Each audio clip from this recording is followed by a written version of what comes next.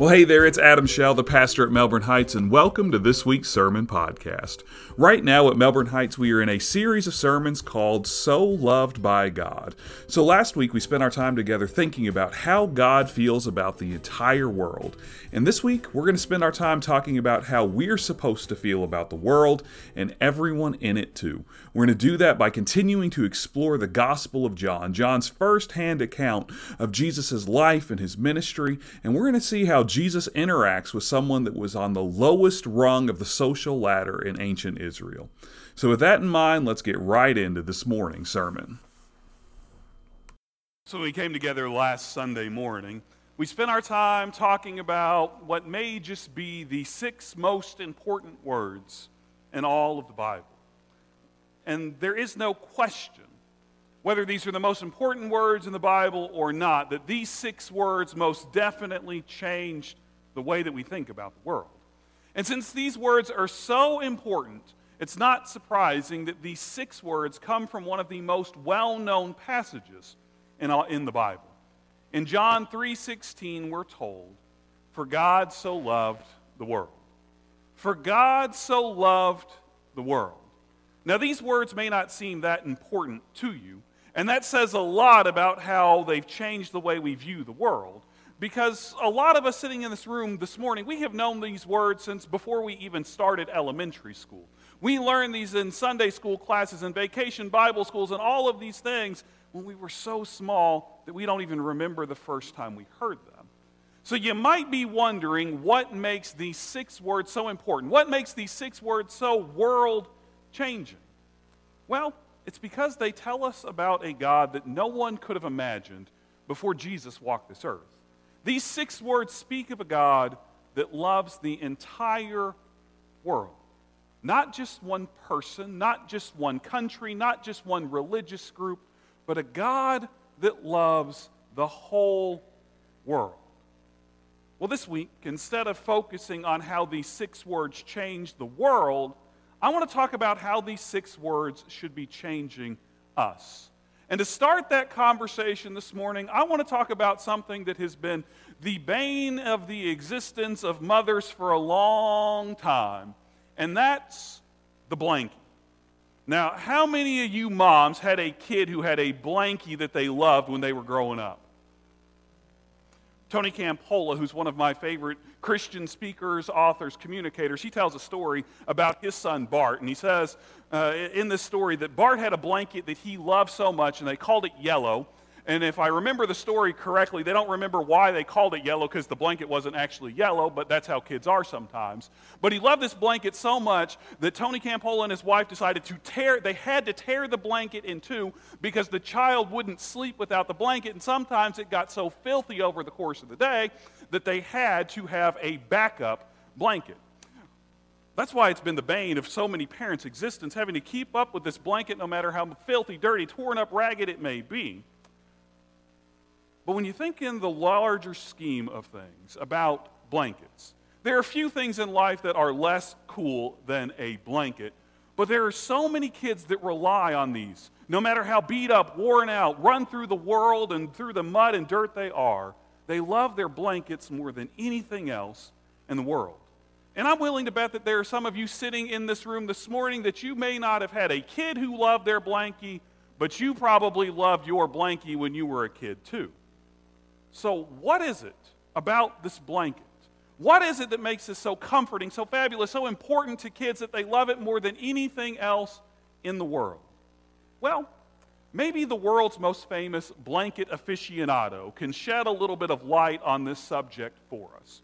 And of course, when I talk about the most famous blanket aficionado in the world, I can only be talking about one individual, Linus Van Pelt, one of the members of Charles Schulz's beloved Peanuts gang. Now, anybody who's ever seen a Peanuts comic strip knows that you almost never see Linus without his blanket, and that he loves that blanket more than anything else in the world. In the Charlie Brown Christmas movie, he even vows that when he gets older, he's going to turn his little blue blanket into a sports jacket just so he can wear it around all the time. But in one particular story arc inside of the Peanuts comic strip, Linus's older sister, Lucy, takes away his blanket.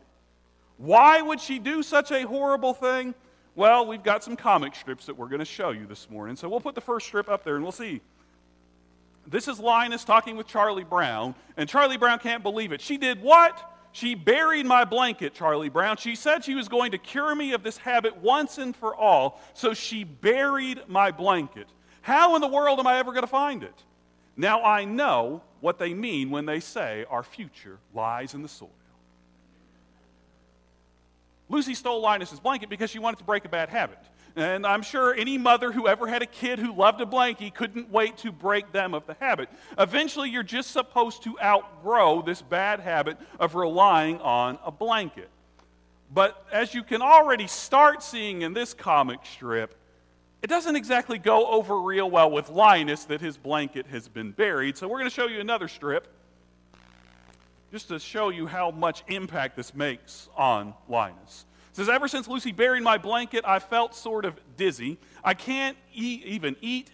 Everything tastes sour. I don't seem to be able to catch my breath either. I feel like I'm choking. Then he goes back to his sister. Please tell me where you buried it. He loves this blanket so much. He can barely sleep. He can't eat. He feels like he's choking. He needs this. This poor guy is struggling. He is unable to focus on anything besides his beloved blue blanket. But in spite of his best efforts in this series of comic strips, it looks like Linus's blanket is going to be lost forever. But just when Linus is ready to give up all hope, Snoopy, Charlie Brown's beloved beagle, comes to the rescue by digging up Linus's blanket from its burial ground in the Van Pelt family's backyard. And in what is undoubtedly my all-time favorite Peanuts comic strip, this is how Linus responds to the return of his blanket. He says, my blanket, I got it back. I can't believe it. My good old blanket. For 2 weeks it's been buried beneath the ground. It's dirty, it's ragged, it's torn up, it's even a little moldy. But it's my blanket. To anybody else in the world, that blanket would not have meant a thing. It was dirty, it was ragged, it was torn up, it was moldy. Most of us would have thrown it away, or we would have rather left it buried in the ground. But not Linus. To Linus, that blanket was his. And that was all that mattered about it. It belonged to him. Sadly, it's not just blankets or other inanimate objects that we treat like they're disposable, like they can be thrown away, like they don't matter if they're dirty, ragged, torn up, and even moldy. We do the exact same thing with people too. We look at some people and we place a whole lot of value on them. We place a lot of value on celebrities, on athletes, on religious leaders, sometimes on politicians, and even more people. But with other folks, when we look at them, all that we see is somebody who is dirty, ragged, torn up, maybe even a little bit moldy, and all we want to do with them is we just want to throw them away. We want to get rid of them without giving them a second thought or another opportunity.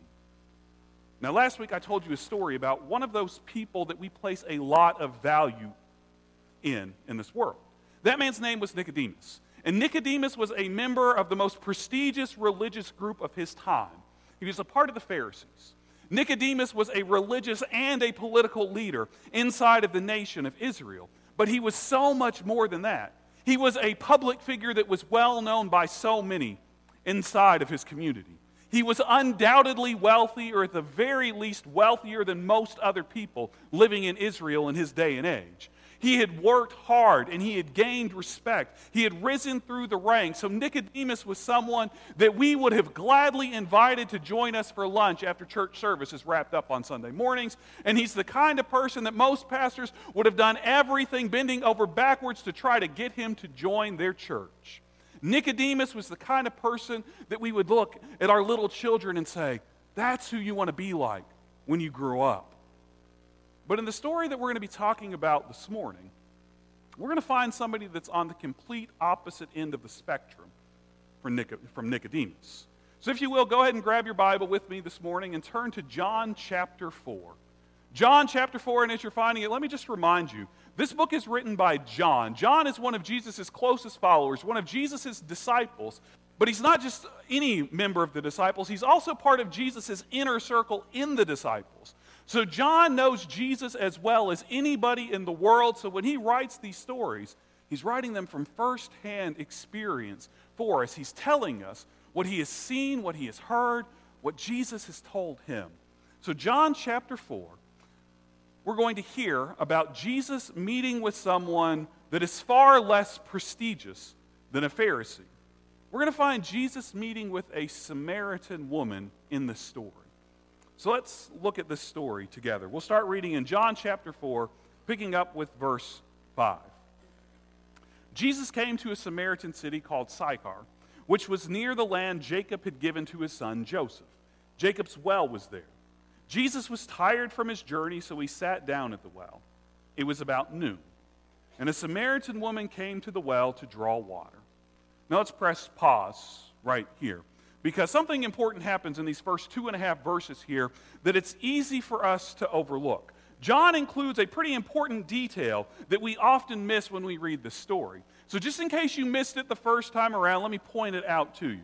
Did you notice what time of day the woman goes out to the well?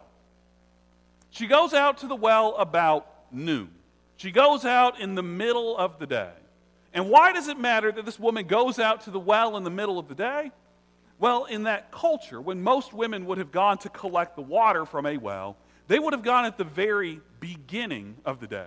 And they would have done that for a couple of reasons. The first reason why they would have gone at the beginning of the day is so that they could have had fresh water inside of their house for the entire day. And if you've ever taken a drink of water from a cup that sat out overnight, you understand how important it is to have fresh water to start the day every day. But the second reason is even more important. The second reason why women would have gone out first thing in the morning to collect water is because it is significantly cooler at the start of the day than it is in the middle of the day. Now, I don't know about you, but if I was tasked with hauling around gallons of water, maybe 10, 20 gallons of water, I don't want to have to lug that around in the middle of a scorching hot day underneath a Middle Eastern sun. I want to go out first thing in the morning when it's cool, maybe before the sun is even finally completely risen into the sky, to get that water, get back home, because I just run a little naturally hot anyway. So the fact that this woman went out at noon, in the middle of the day, instead of first thing in the morning, well, it tells us a lot about who this woman likely is. It tells us from the get-go that she's probably an outcast, somebody that was looked down on by all of the other women in the community, someone that would rather face the Middle East, the hot sun in the middle of the day, than to just be around other women who were going to make fun of her, who were going to tease her, who were going to bully her, who were going to try to hold her down. She would rather sacrifice water for a few hours each morning than to face the ostracism of her community. So with that in mind, let's get back into the story. We'll pick up in the second half of verse 7. Jesus said to this woman, "Give me some water to drink." His disciples had gone into the city to buy him some food. The Samaritan woman asked, "Why do you, a Jewish man, ask for something to drink from me, a Samaritan woman?" Jews and Samaritans didn't associate with each other. Now let's press pause here and pay attention to what's happening, because that last little statement there is probably the grossest understatement you're going to read in just about the entire Bible. In this section, we find that Jesus talking with the Samaritan woman. He asks her for some water, and she is in complete shock that he, a Jewish man, would talk with her, a Samaritan woman. And not only is she shocked by all of this, when you keep reading through the story, when Jesus' disciples return with that food, they're going to be just as surprised as the woman is that Jesus has been talking with her. But why? Why is this so shocking that Jesus, a Jewish man, would talk with her, a Samaritan woman? Well, there's two reasons. First, Jesus is a male, and the Samaritan woman is obviously a woman, gives it away in her name and everything. And in the ancient Middle Eastern society, as well as many Middle Eastern cultures to this day, men were not allowed to interact with females who they were not directly related to. If you are not a part of their family, a man cannot talk with you, cannot interact with you at all. And the second reason why this is so surprising to the Samaritan woman is that Jesus is Jewish, and she, again, the Samaritan woman is obviously a Samaritan. And like I said, when we get this little parenthetical reference that Jews and Samaritans didn't associate with each other, this is one of the grossest misunderstatements inside of all of the Bible. Samaritans and Jews didn't not associate with each other. They hated each other. Probably helps to think about this relationship, this interaction as being a modern-day equivalent to an Israeli and a Palestinian getting together around a well. These things just don't happen. You see, there were severe tensions between these two groups of people, and the Jews firmly believed that they were better than every single Samaritan walking the earth.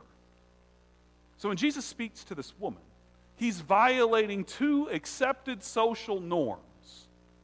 So just keep all of that in mind as we keep reading. We'll pick back up in verse 10. This is what John says.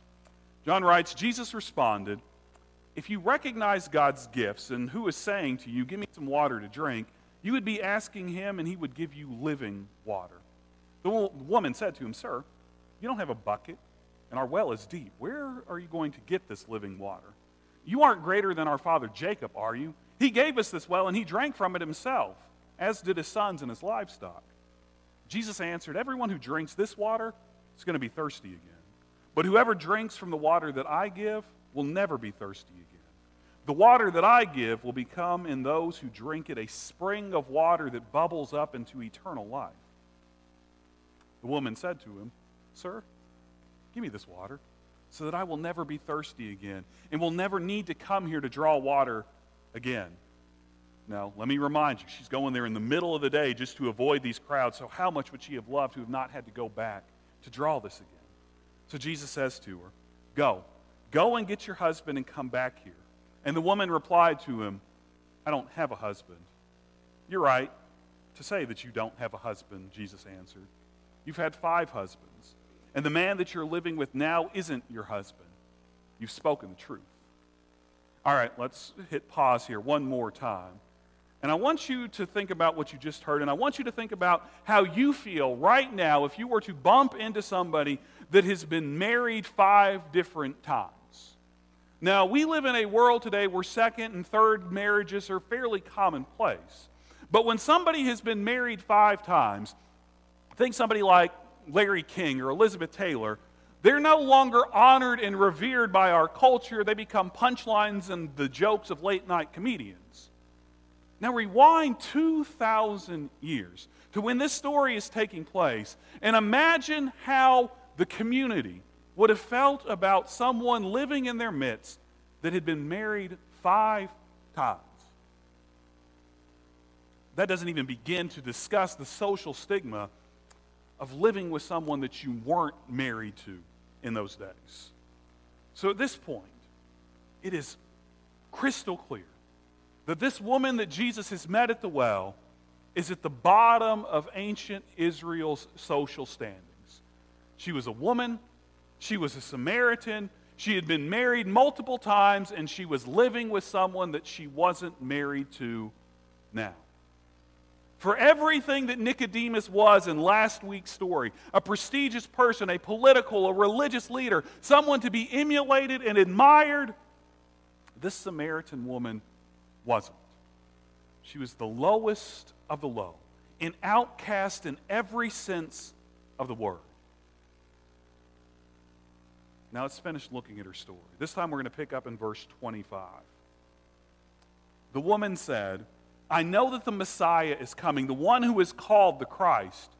When he comes, he will teach everything to us." Jesus said to her, I am the one who speaks with you." Just then, Jesus' disciples arrived, and they were shocked to see him talking with this woman. But no one asked, "What do you want?" or "Why are you talking with her?" The woman put down her water jar, went into the city, and she said to the people, "Come and see a man who has told me everything that I've done. Could he be the Messiah?" As we've read through the story, we have heard about someone who is dirty, ragged, torn up, and even a little moldy. We've heard the story of someone that most of us would have thrown away without a second thought, someone that we would have preferred spending as little a time with as we possibly could. We would rather be with somebody more like us, somebody a lot more like Nicodemus, and a lot less like the Samaritan woman. But remember what we talked about last week. Remember those 6 little words that changed the world. For God so loves the world. For God so loves the world. You see, we may want absolutely nothing to do with a person like this Samaritan woman at the well. But not Jesus. Jesus sits with this woman. Jesus talks with this woman. And he spends a whole lot longer talking with this woman than he spent talking with Nicodemus in last week's story. And not only do they talk about important things. They talk about God.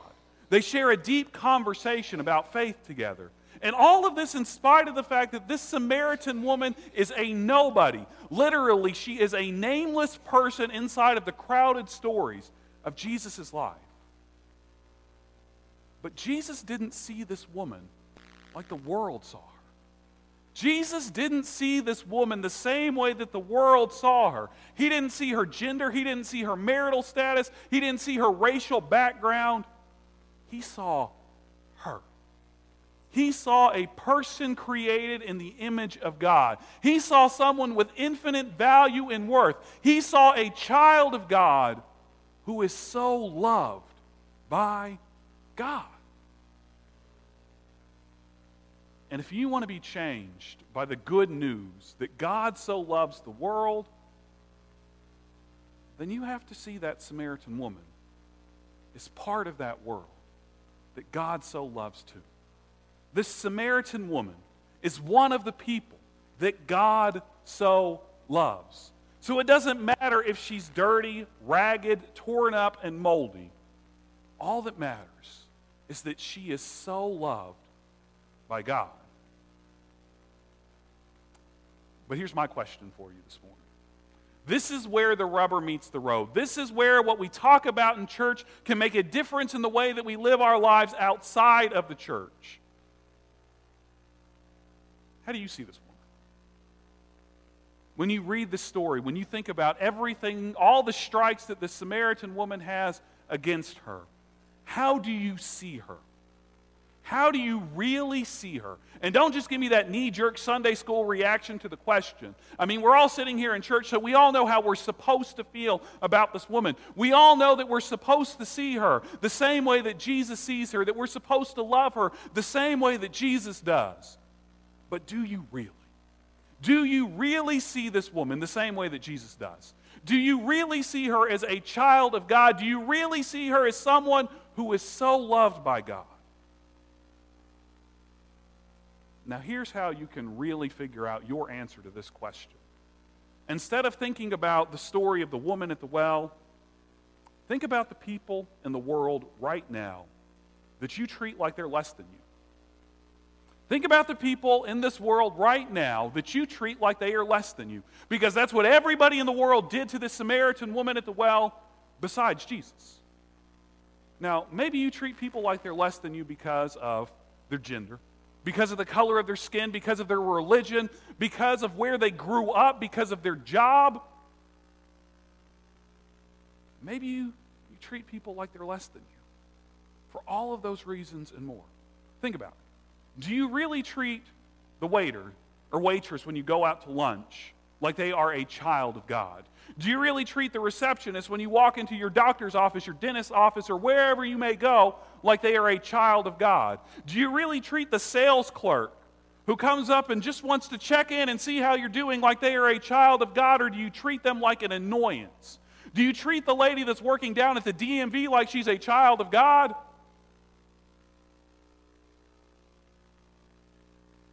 Do you treat? Who do you miss? Who do you treat like they are less than you? Less than being so loved by God. Now here's the truth. There is somebody in your life right now that you treat like they are less than you. There is. Whether you want to admit it and realize it and say it for yourself, there is somebody in your life right now like you treat like they matter less than you. Like their thoughts, their feelings, their opinions, whatever it is about them, you treat them like it doesn't matter because they are less important than you. But none of us, and hear me, none of us are really following Jesus if we don't believe that he so loves everyone else as much as he loves us. If you think that Jesus loves you more than anyone else, you're not really following Jesus. So we need to see who we treat the same way that everyone else in the world treated this Samaritan woman at the well. And we need to change. And we need to know that there is no one who is less than us. There are only people who are so loved by God. And everyone that we meet deserves no less than our love too. Let's pray together.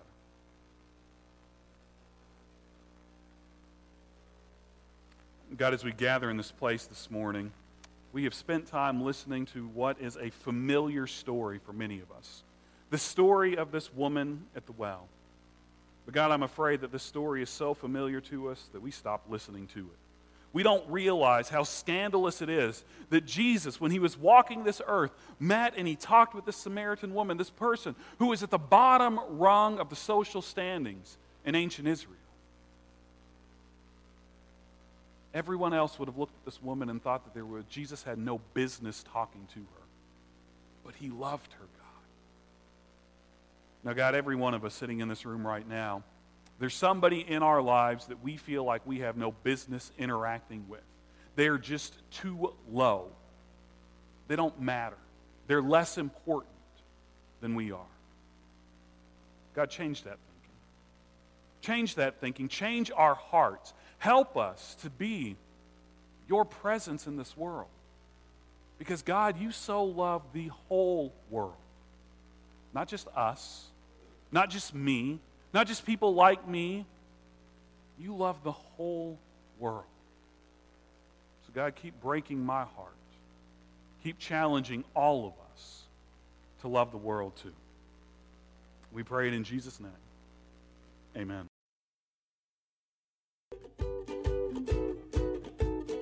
Well, hey there, it's Adam again, and thank you for listening to this week's sermon podcast. We hope that this week's sermon has challenged you to do a better job of loving the world that God so loves. Now, next week, we're going to be wrapping up this series of sermons, and we're going to spend our time together talking about how we can actually do that, how we can actually love the world that God so loves even better.